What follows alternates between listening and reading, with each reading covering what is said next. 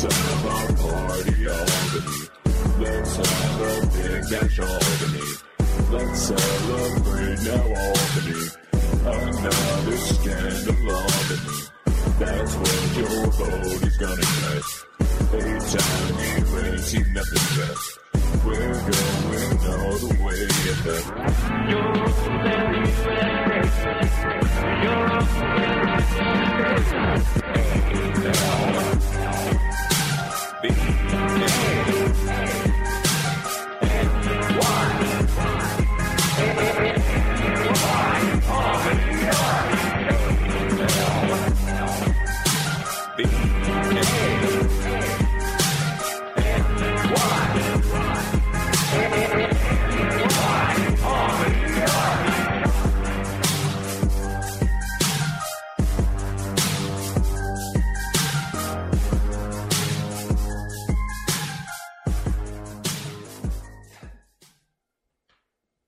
And welcome to another live edition of What's Left in Albany in the waning episodes.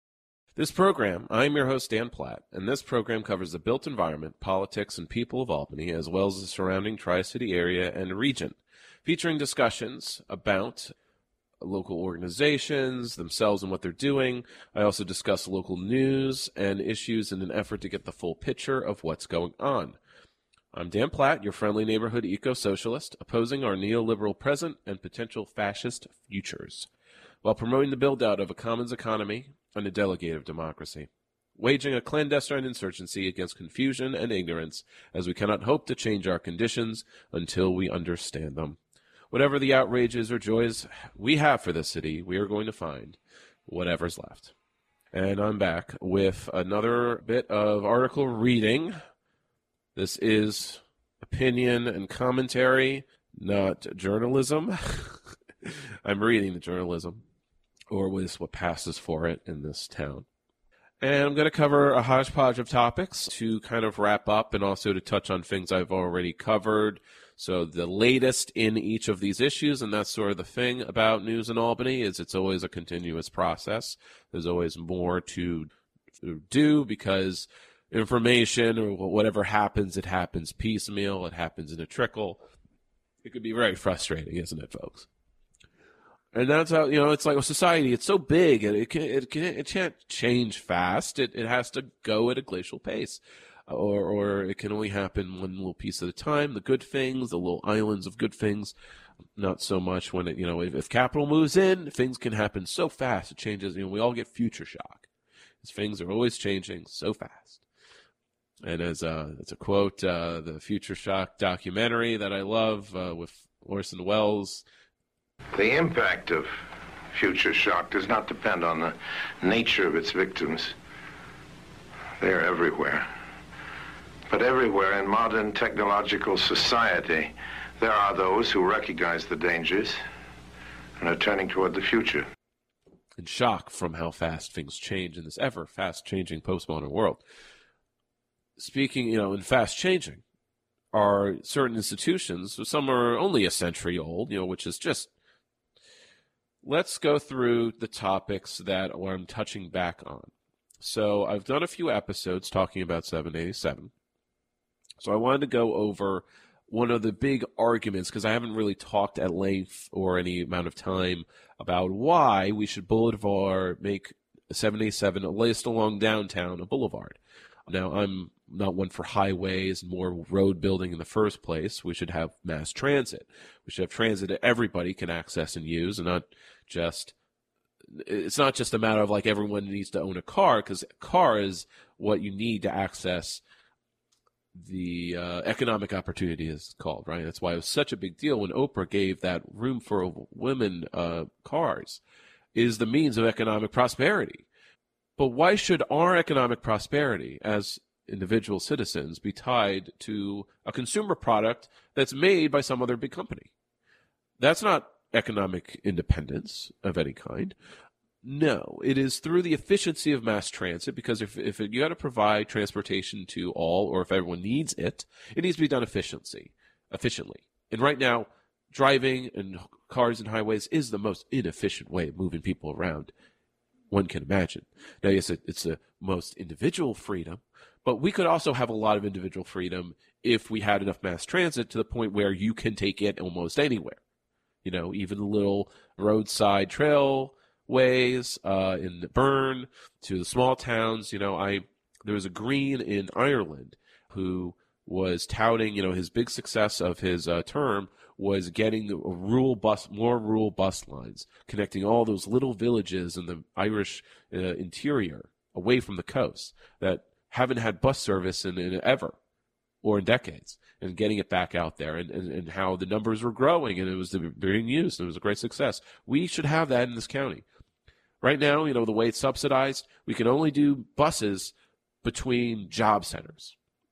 So we can have more people live near job centers, but of course that precludes the lack of freedom of where people can live, right? You should be able to live in the countryside or in the mid areas, but urban settings are more efficient too. Less resources, more community because you're around people, but of course, we don't want to be around people.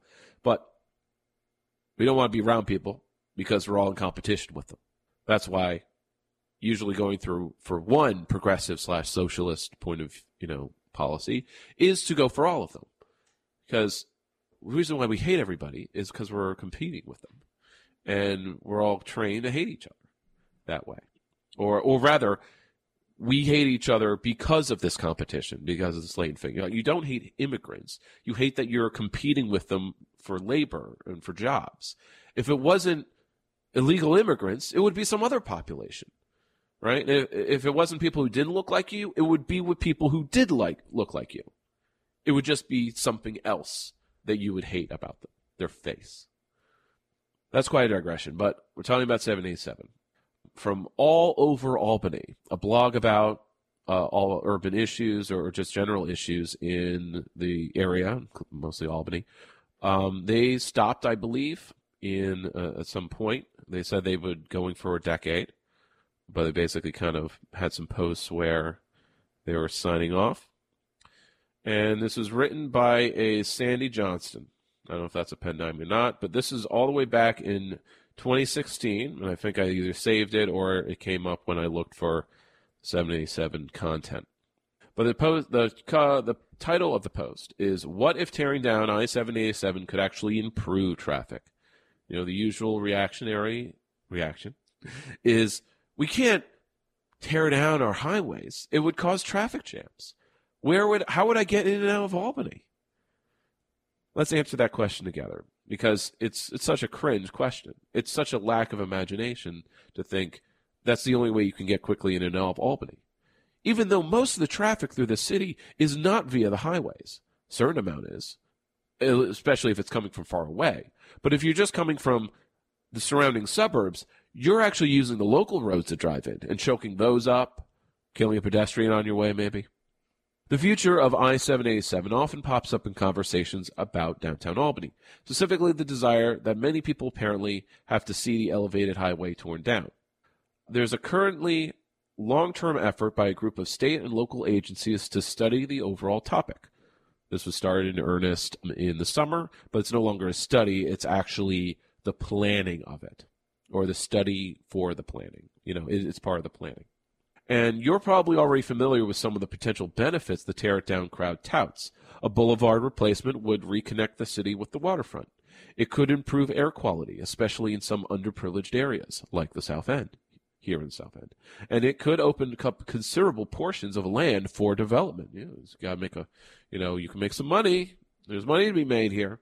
Argument. You always got to make that argument. Got to sneak it in, no matter what it is. If it's mass transit, if it's public health care, whatever. Or education. You never do anything for its own sake, to better humanity. Of course, one of the counter-arguments is that 787 is necessary to handle the large amounts of traffic that flow into Albany each weekday, and tearing it down would tip downtown into traffic gridlock. But what if it was just the opposite? What if tearing down 787 could actually make traffic in Albany flow more smoothly and efficiently? To be clear, as someone who moved here from larger cities, I am legally restricted from complaining about traffic congestion in the capital region. But that doesn't mean that it's not an occasional pain, or that eliminating as many problems as possible isn't a good idea. Aside from me, that it's like driving is okay as long as the traffic is flowing okay. And if it's flowing okay because you added another lane, for the last 2 years, it'll flow a little better. That's like, okay, there's nothing wrong with driving in car culture. It's efficient for me as a person, even if it is destroying our environment and our sanity or our cities. Since concerns about traffic are often an excuse for not tearing down an urban freeway, perhaps I can even disprove some myths. Here's the case. So first is that the 787 is part of a network that thankfully wasn't actually finished. The first thing to remember is that 787 and its connector to the plaza, this is the Empire State Plaza, called the South Mall Arterial, are disconnected stubs of a larger freeway network that was thankfully never finished. As such, the design of the highway suffers from a few limitations, including, most prominently, limited access that requires some very loopy trips. Take, for example, the route taken by the bus system's 114 bus on its trip from Albany Rensselaer train station to downtown Albany. The map is that it's got this really long kind of detour. It's not just straight across the river. The exit ramps, and in fact, there's so many loopy exit ramps that were just a waste of space. We were able to turn one into a skyway. Very popular now. Winning awards, getting us a claim in New Urbanist Congress. I've read. There's also its lack of access points helps create congestion. Since access to the freeway network is so limited, traffic jams often back up at the few entrances while other roadways sit empty. For example, as workers for the state and Albany Med leave between 4 and 5, Swan Street, the street that runs along the west side of the plaza, often backs up from the arterial entrance at Hudson Avenue all the way and often through the intersection with Madison Avenue 2 blocks away. Why? Because other options for accessing the freeway network in most directions are very limited. The Google Maps proposed alternative for northbound travel, for example, requires traveling all the way down Madison, a loop under 787, and then travel along the waterfront for several blocks before a driver can actually access the freeway past the warehouse district. So that illustrates one of the potential advantages that tearing down Albany's urban freeways could hold for traffic, opening up numerous potential new access points to the freeway network. So if you make it a boulevard, you can have more streets that are teeing into that main road. Even a boulevard replacement for 787 and the South Mall Arterial wouldn't incorporate an intersection at all these points. But surely there would be more access than there is today, and that could be a major benefit. Here's where point 787 is drawing traffic that could be spread across other roads. Meanwhile, here's a picture that I took of Broadway in downtown Albany at rush hour last month. And it's actually across from where I work. Which, yes, it doesn't have a lot of traffic going through it. Even though it's a full 4.5 lane, actually 6 lanes with 2 lanes of parking. So this picture nicely illustrates one of the primary lessons that ongoing research has uncovered about how urban freeways function in the broader road network. They distort traffic patterns, sucking traffic away from the grid system and toward themselves. That is perhaps the most important conclusion of research carried out primarily at the University of Connecticut by Jason Billings, first in his master's thesis, and then in a joint publication with noted transportation scholars named Norman Garrick and Nicholas Lowe's. In short, the research found that traffic impacts from freeway teardowns are typically not as severe as feared, in large part because the existing road network near a freeway often has ample capacity to absorb the spillover. An important addendum is that relatively few drivers need to switch to transit for a teardown to work, and that some trips just disappear. We see the same dynamic at effect in Albany.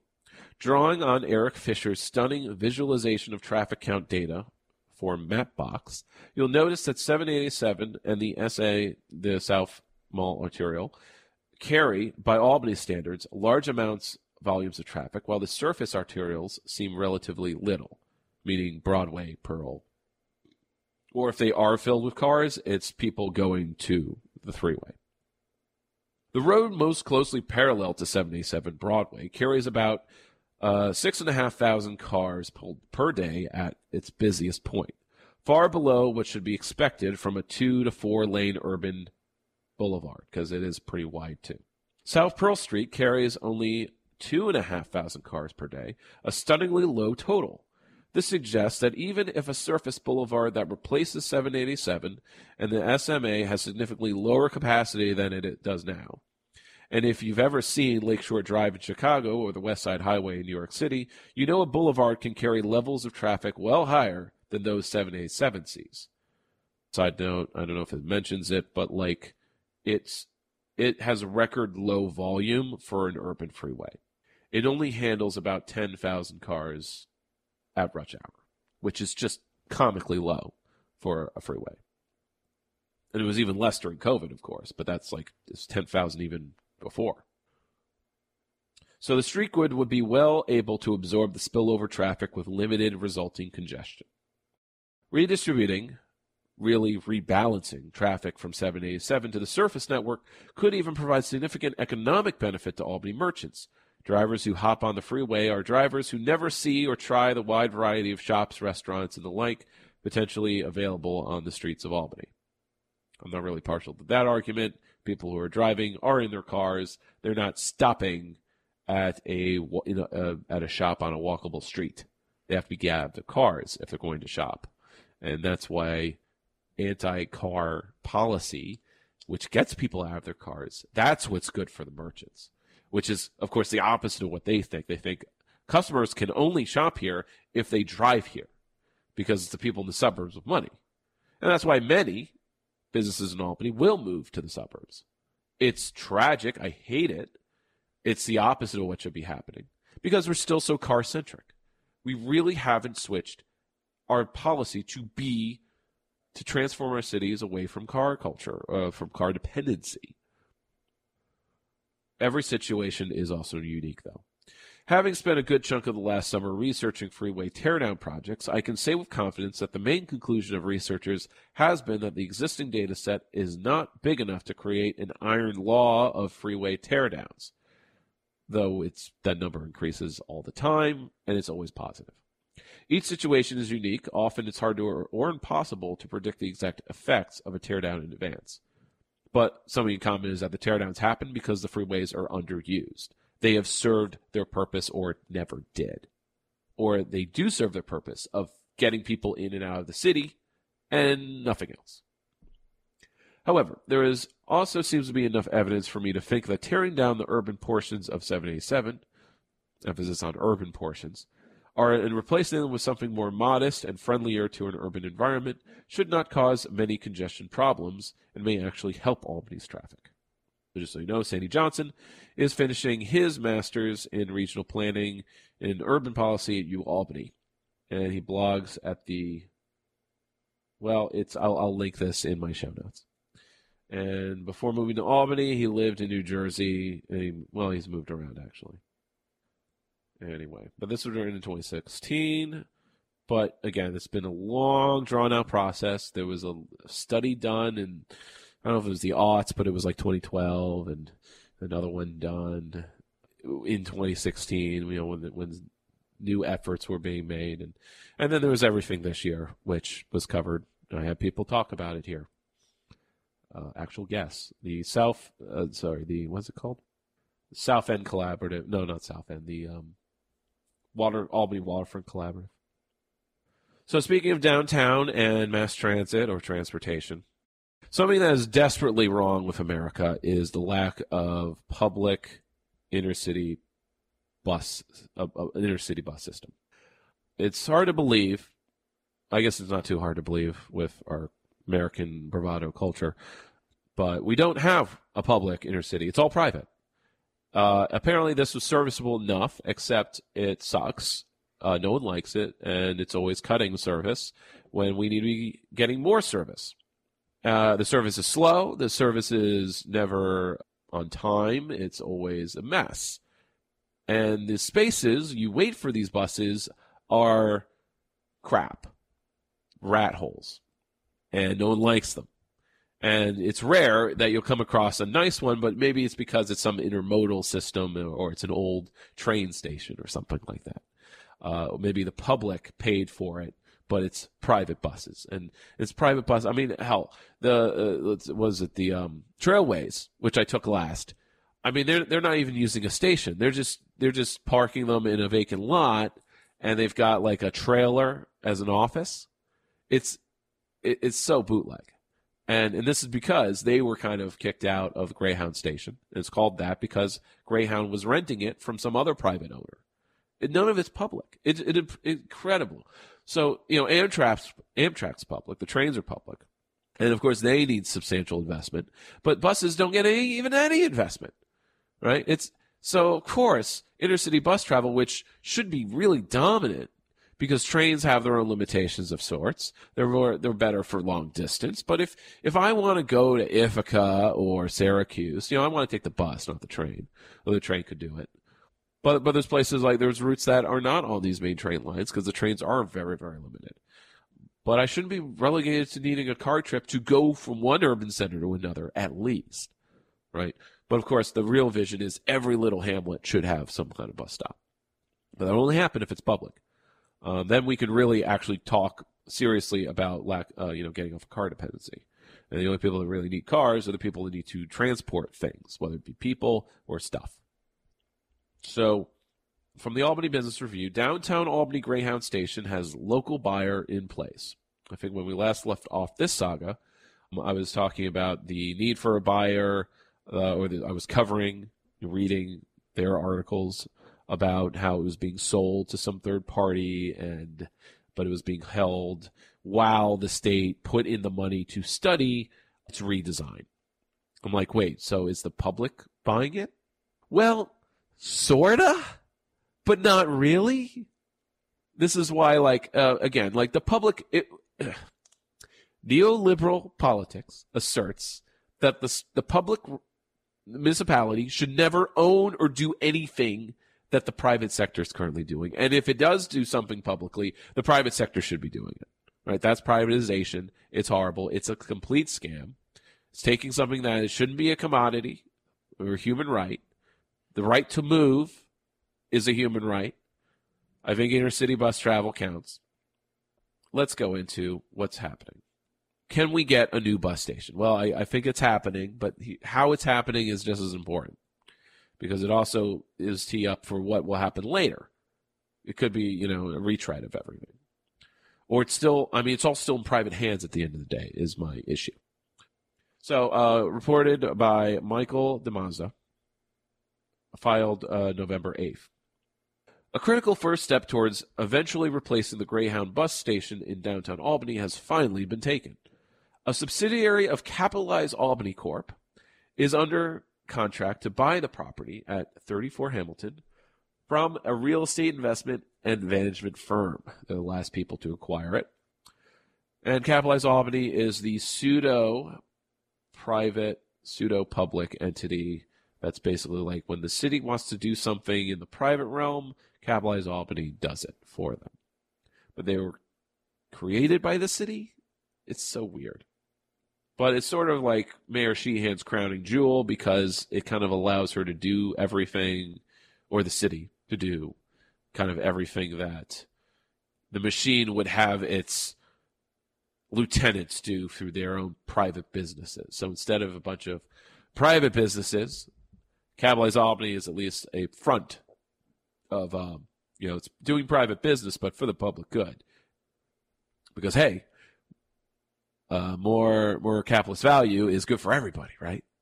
So Capitalize Albany Corp. has been negotiating to purchase the property since it was acquired last January for $590,000 by an affiliate of 20 Lake Holdings in Stamford, Connecticut. 20 Lake Holdings bought a large portfolio of Greyhound stations, including Albany's, in December of 2022 for about $140 million. That's for all of them. So this is a big deal happening. And because Greyhound didn't own them, though they were called Greyhound stations, they were renting them from some other big real estate conglomerate. So, yeah, same as it was, I guess.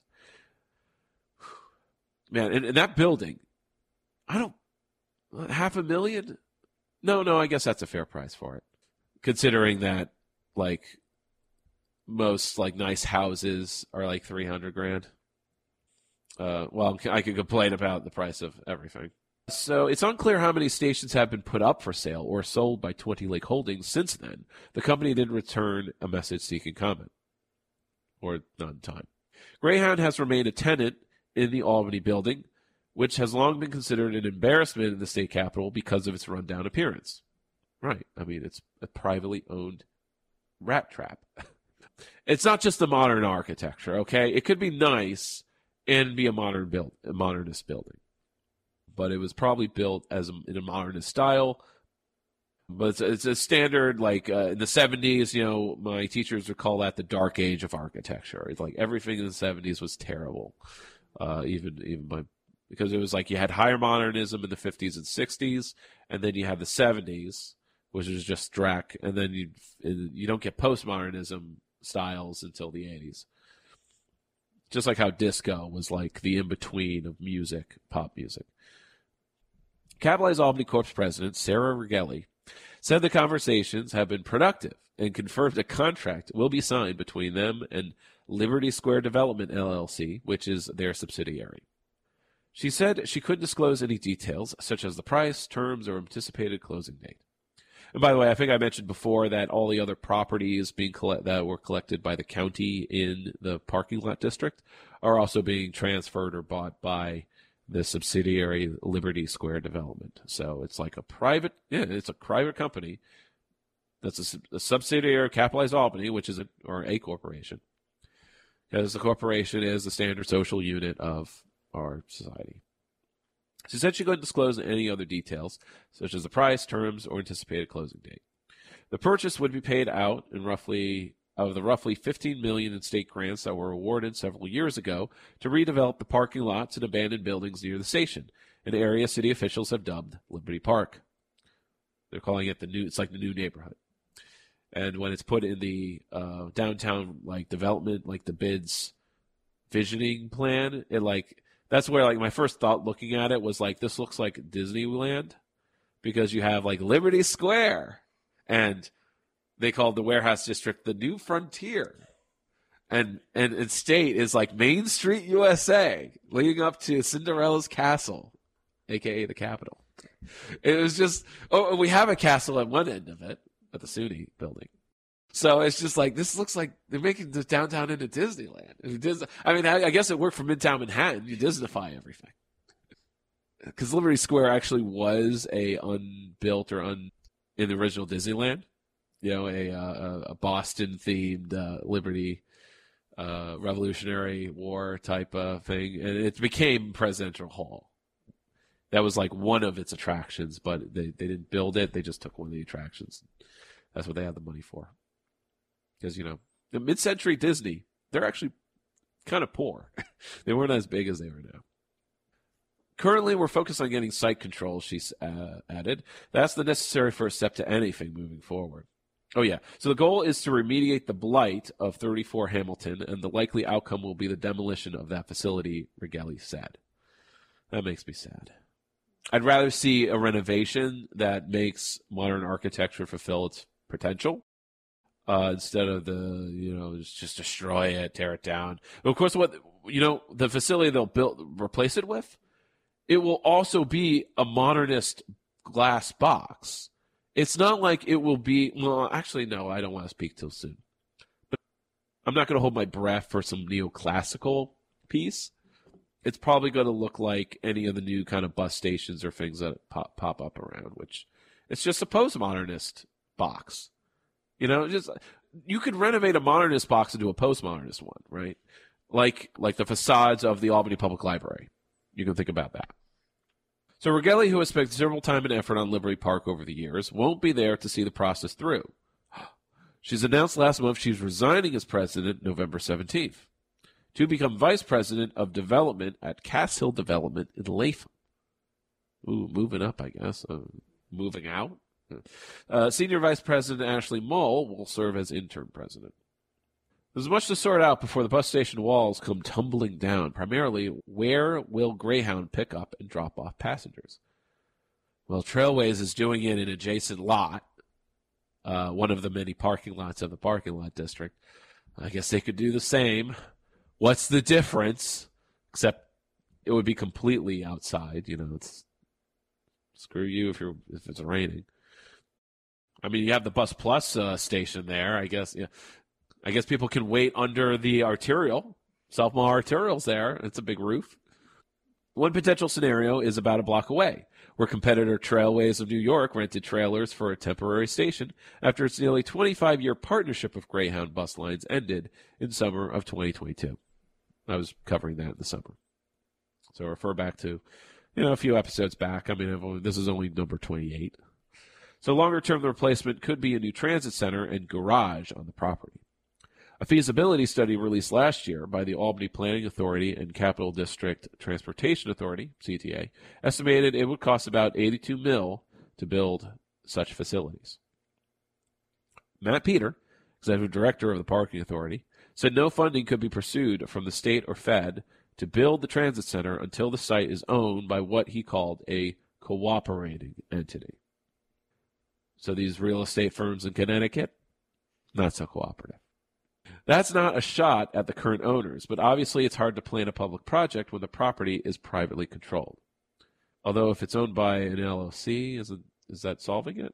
Well, it's an LLC that's under city governance, I guess, somehow. I'll have to look into that, but again, I'm not going to do it on this show. I'm wrapping up, unfortunately. Oh, you know what? I'm moving to TikTok, so maybe I'll put that on my list of things to look up and just give the short version on TikTok.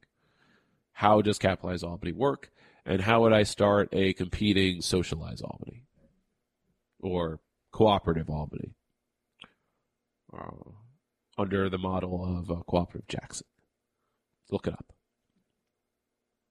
To be able to improve the property condition is the first step to being able to do anything at scale the region would like to see. I'm definitely of a mind of if you want something done right, we need to do it ourselves. If we want a efficient, workable, serving the citizenry, something that the citizens need, it needs to be done by the public. We need to reverse the neoliberal trend of austerity and, we can't afford it. That would require raising taxes or, changing the relationship to the means of production, I suppose. And that's the big, task at hand for socialists like me. Changing the way who owns the means of production. If it's in private hands, then it needs to be a private bus system. And it's only going to serve X amount of routes.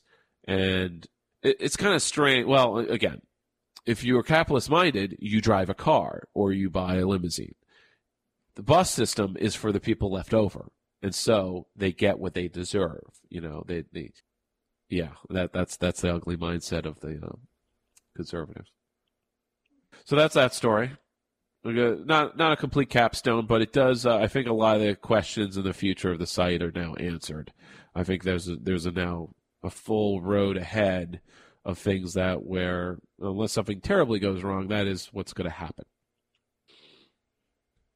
But it'll be interesting that if it is a transportation center that is in part managed by CTA, then it is a municipal entity, and maybe the LLC was needed to buy it from another LLC, another corporation, and then it was a Liberty Square LLC will be renting it for $1 to CTA or renting it at all and they'll be renting it to Greyhound and Trailways as tenants. That can be revenue for it, I guess. But again, that's still intercity private intercity bus transport, which it's just so bad. It's so bad. It's not getting better. You say, if it's publicly owned, it'll just get worse. No, it can't get worse. They're cutting service. It was on YouTube, there are several transit-oriented channels that are a lot of fun. One is called Miles Rides Transit. Just a kooky guy from New York City who just rides mostly local transit. So he does these long routes. He kind of tries to find what's the longest route I can do just using local transit, and what are the experience of doing this, of transferring like 20 times to basically go from one city to another. And it's usually around the New York or the Beltway areas, of course. So he did this thing where he took North Metro to the last stop in Connecticut, or rather to do a big loop, to go to the last eastern tip of Suffolk County in Long Island and take only local buses back to Long Island Railroad to basically do a 10-hour transfer. The idea was to start in Grand Central and go from one platform to go to the platform under it. Because you see, because one platform will be North Metro going to Connecticut, and then one will be Long Island Railroad coming in. And so it's like, can I do, and it took 10 hours. and it kept, he missed a bus, or a bus was late or something, or it took too long getting off the ferry because the cars are let off first. I think it'll take me enough time to do this one. So okay. From the Albany Business Review. Albany County could require businesses to post salaries. Here's what owners think about that. Well, what about the job seekers? They would love it. I guess we're assuming that. So, because one of the things complaining about job hunting or trapping is you have people posting jobs and they won't say what they're going to pay. Can I pay my rent with this? Oh, well, if you have to ask, it's like buying something. Like, well, if you have to ask what it costs, you can't afford it. And it's like, well, if you have to ask what's going to be paid, then you're not going to be motivated. You're motivated by money. I want a motivated go-getter that, isn't motivated by money. Are you not motivated by money? You own the business. Do it for the love of the game, huh? Oh, in that case, why don't you share ownership with me? Make it a co-op. Filed by Chelsea Dino, written May 11th of 2022. So there's probably an update on this, unfortunately. But let's just cover this as a topic. Businesses have mixed feelings about a new proposed law in Albany County that could require companies with operations there in Albany County to publish salary ranges on job ads. It's part of a nationwide trend of cities, counties, and some states creating laws requiring employers to provide that information either with the job posting or in the first interview. In New York, laws have been passed in Tompkins County, where Ithaca is located, and in New York City. The New York City law requires employers with 4 or more employees to include the annual salary or hourly wage range in the position. Albany County's laws would be similar. The proposed bill would amend the county's human rights law to require employers to post in open jobs minimum and maximum salary or hourly wage. The legislation, which was introduced Monday night, is intended, speaking Monday night back in 2022, is intended to improve pay equity among racial, gender, and age lines. I mean, it kind of does, but I would also, it's like this is literally a drop in the pot of social inequities, just to say, like, don't lie to people applying or to lie by omission. I don't think it does anything about what the salaries would be, but I suppose no, there are ways that the employers stiff people by lying about what the salary requirements would be or what they're offering. They say they offer one thing and they're actually, oh, no, that wasn't the real thing. Or they don't say, if people wouldn't take these bad jobs, right, these underpaying jobs, if they knew that they wouldn't be able to pay the rent with it. And that somehow assumes that there's a buyer's market here. A seller's market, seller of labor, the worker, where they have some power. But, of course, what really gives them power is the ability to say no. And as long as we don't have basic economic floor, socially provided would need to be, there is no ability to say no. It's sort of interesting that there's definitely a political divide in the polarization, and it's not usually sold this way. Another way you can divide people's social views is what they feel the conditions of adulthood, being a functioning adult in society, are. I would say, like, my minimum, if I am to judge people, which I don't want to, but if I would, sometimes I do, it's education level, high school graduate, something like that. Because it's definitely a state where if you get your GED, you've removed the stigma. Others, of course, would say you need a job. If you're not working, you're not a real adult. You're still a kid. Only kids don't work. But of course, if they had their way, they would want kids working too, because obviously they want them to be a fully adult by 13. They should be working, ready to join the workforce, be a productive member of society, as they say. And the stigma is on people who are unemployed or non-employed or underemployed, or work the hours they want, or, I live the life they want to live. Oh, they're just a deadbeat, lazy bum. Not a real person to me. Not the standard I have, of course. I don't think the purpose of living is working. Obviously, it's important to provide the means of subsistence and pleasure. But between automation, industrialization, and the fourth industrial revolution, that's not really a hard thing anymore. It's not, especially if there's a difference between a job and work and doing chores, like growing food and 3D printing things and all the things that you can do to cut Walmart out, which a cooperative Albany would seek to do. And cooperative Jackson is working at doing in Jackson, Mississippi. I just started quoting, this addition to the human rights law would help everyone get paid based on the job they are applying for rather than on prior salary. Simply requiring pay information in a job listing will help alleviate discrimination based on age, gender, and race, says Vicky Plonsky, one of the legislators who introduced it. Guy Busey, co-owner and chief executive officer of Innova Bed and Mixed Breed Brewing in Girdland, said he's relatively indifferent to the law. He can see benefits for manufacturers like his company, as well as some pitfalls. Innova Bed has around 80 employees that manufacture space-saving furniture. Innova Bed. Was I saying that right? But and Mixed Breed Brewing. So he has a mattress store and a brewery? Makes beer and beds. Well, I guess you drink enough beer, you need that bed. He can see benefits for manufacturers, but also pitfalls. Okay, so let's see. Busey said they're down from 110 employees before the pandemic and could hire tomorrow close to 25 wood finishers, machine operators, and furniture assemblers roles. So in Girdland, there is actual manufacturing. Who knew? Recruiting while retaining current employees has been... I've never heard of them, though. Why don't I see their stuff in every furniture store I ever like? I don't go often, but like I think if I walk into Huck Finn's, I should see. I've heard of this Innova Bed. I have not. I guess they're the type where you just buy from them and they sell online.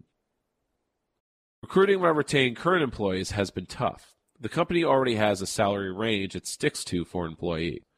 Quote, there are plenty of people really good at the position they are applying for, but wanted more than the range we were providing at the time. Well, no duh. I mean, inflation, 40% inflation? Have you increased your salary range 40%? Maybe you're all underpaying all your people currently. Why, they're just locked in because they got the job. They wouldn't meet that range because we didn't want to be unfair to employees. We can't raise we can't hire any new people because they need more pay. But we can't raise it for them because then we'd have to raise it for everyone. Sounds like you're a cheapskate to me. Or a good capitalist. Same difference. If you're a capitalist, Scrooge is a hero. Dickens was not a capitalist. Fun fact, it is post-Christmas, but not like this kind of, we're a week out now, but haven't done a chef since. And I was watching it was on Amazon Prime. I had access to it for a brief moment, not something I pay for. It was The Man Who Invented Christmas, and it's Charles Dickens writing A Christmas Carol. And it's a dramatization of that. He sees like apparitions, hallucinations. It's his imagination. And it was a bit of fun, a little cringy at times, but it got me wondering, like, wait, is this, how based on a real events is this? Like, he keeps having these, like, this trauma from being a child worker, painting boots, and I looked, at least from the Wikipedia article, didn't do the deep dive, but he was for 5 years out of school working in a factory. So like he wrote about, he wrote about what, when you write Oliver Twist, he's writing from his own experience of being in a boot polishing factory or painting, whatever it was, as a child worker. Because his father was put in debt prison. So he really hated debtor's prison, and he really hated child labor. That was his main causes in life. So we're getting into that. So Busey, people would start comparing paychecks instead of doing their job. Oh, you never want your workers comparing paychecks. By the way, first tip of like union organizing is to just ask people about what they're paid, especially at a company where everyone is not paid the same. You start comparing your salaries and what you're paid. Like, hey, why are you being paid this? What? Oh, women are being paid less here. There is sexism. Maybe we have a claim to go to the Department of Labor for this. You start asking questions. Oh, you make trouble. Oh, we don't want to make trouble. We don't want to lose a job. But think of what you could gain. Justice, dignity, moving beyond the relationship of being a wage slave. From, and all this guy, the BBC he cares about is people doing their job, right? Workers doing their job. From an employer standpoint, this law gets rid of rumor mills and all that. Everyone knows where they stand and what they're making. Well, going into the job, right? So you're saying they don't. So I guess this isn't just about people applying for a job. It's so that people actually know what their salary range is when they're working at a place. I didn't even know that was a thing, but you're talking to someone I've only worked in two kinds of jobs: minimum wage hourly and civil service. So I have a lack of experience in those abuses, mostly because I wanted to avoid them. Katrin Zeman worries the salary transparency requirement would cause tension within the company. We're a big team. We're a family. That's what they say. We're a family here. We're a pizza party.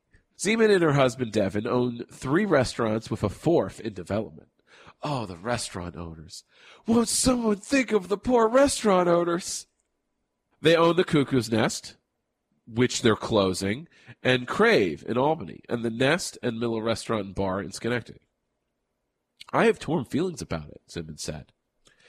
It can put you in a bad situation where, for example, you hire an assistant manager at $40K a year. A few months later, you put another job posting out that you need another manager with more experience. And their experience and what they bring to the table impacts what I can pay them, she added. Let's say the job is $55 to $80,000. The other assistant manager may see that and feel bad and like they bring less to the table. It could cause a downside for business owners. Are you freaking kidding me with this? Zeman said the restaurants pay employees well, which is why they have people who have stayed with them for years. But more goes into the hiring process and why certain people get paid certain amounts. Yeah, like, if you're friends or if you chum up or if you make sure you say, oh, I'm anti-union. No trouble from me. You get that extra steak, those extra pork chops. Sorry, that goes from a total. That is an obscure reference. But the beginning of black pimping was in slavery, in antebellum slavery, where the husband would get an extra pork chop by providing his wife. It was black academic who was writing it. Okay. I could see how it would cause everyone to make more money, but that could also lead to some businesses closing too. There's a trickle effect, Zeman said. It's tough when you see certain people make a certain amount because it could cause resentment within an organization too. Why? It might even cause class consciousness. Nothing conscious about this. A lot of these business owners, I could say, these petite bourgeois.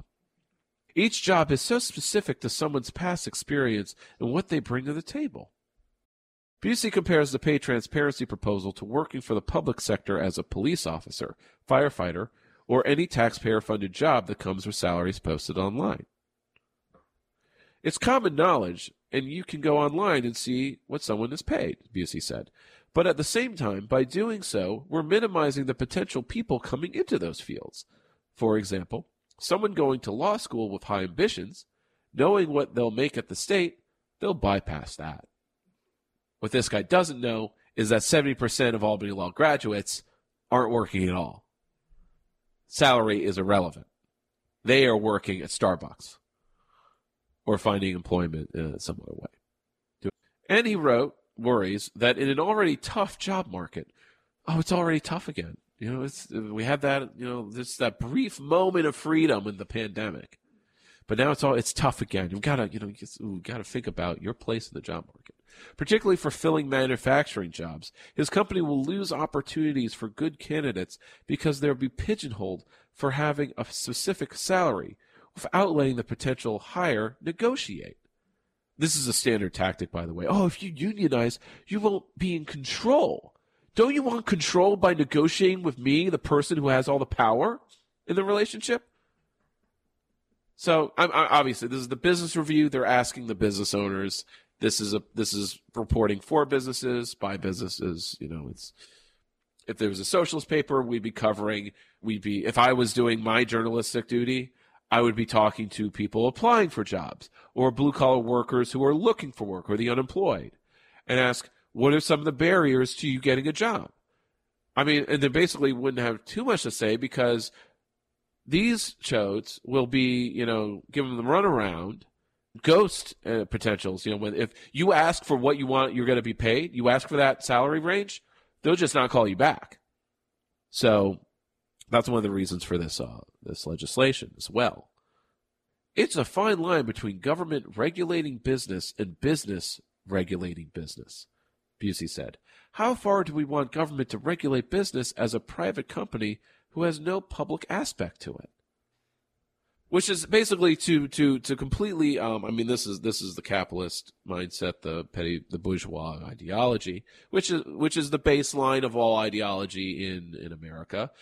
You do have an ideology, even if you don't think you have like a specific worldview. I'm not brainwashed. You kind of are a little bit, if you think that this is normal talk here. What business is the public welfare, whether there are people hiring fairly or not, whether people have good paying jobs or not. So either you regulate private entities so that people are profiting and making money on their own, for their own individual purposes, good capitalists, to the point where people are provided for and there's an economic floor of some kind, or, to me, the community / the public provides it themselves in some form. For more on that, look into the 3 Left show where I talk about all the different alternative economic projects. So I'm going to end. It's definitely a time. That has been this week's program. Please contact me to leave feedback or to get in contact with me. I am now semi-officially the chair of the Albany County Green Party. So please get involved with that. I encourage everyone, or if you just want to learn more, I will answer any question, no matter how base or profane or hostile. Support the show with word of mouth. But anyway, I still have content that is shareable and valuable. So support the show with word of mouth. Leave a review. Share my shows, the 3 Left show, and this, which is What's Left in Albany. It's found on Facebook, Mastodon. The Gmail I'm using to contact me is 3leftsshow@gmail. But, contacting me via the Facebook is the most efficient way. I also have a Discord, which I can invite you to as well. Support with dollars, Patreon, or LibrePay. Just search for the show name. Go to those sites. You can search for the show name and find me in any podcast or music app like iTunes, Spotify, or the like. The full archive of episodes for both of these programs is at www.3lefts.news. The 3 Left Show is my prior program where I discuss the leftist theory, strategies, and practice for a better politics and system change. So last, I want to wish all well, encourage all listening to vote sometime every week to a collective or community project as we discover what is actually left in Albany.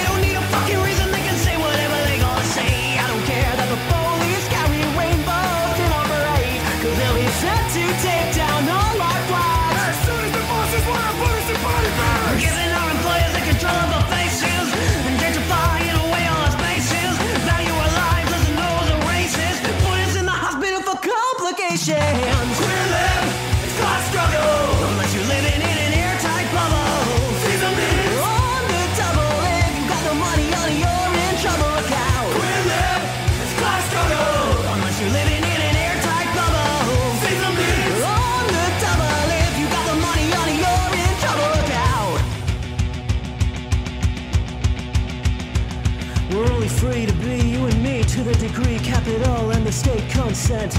We only live our lives and we can only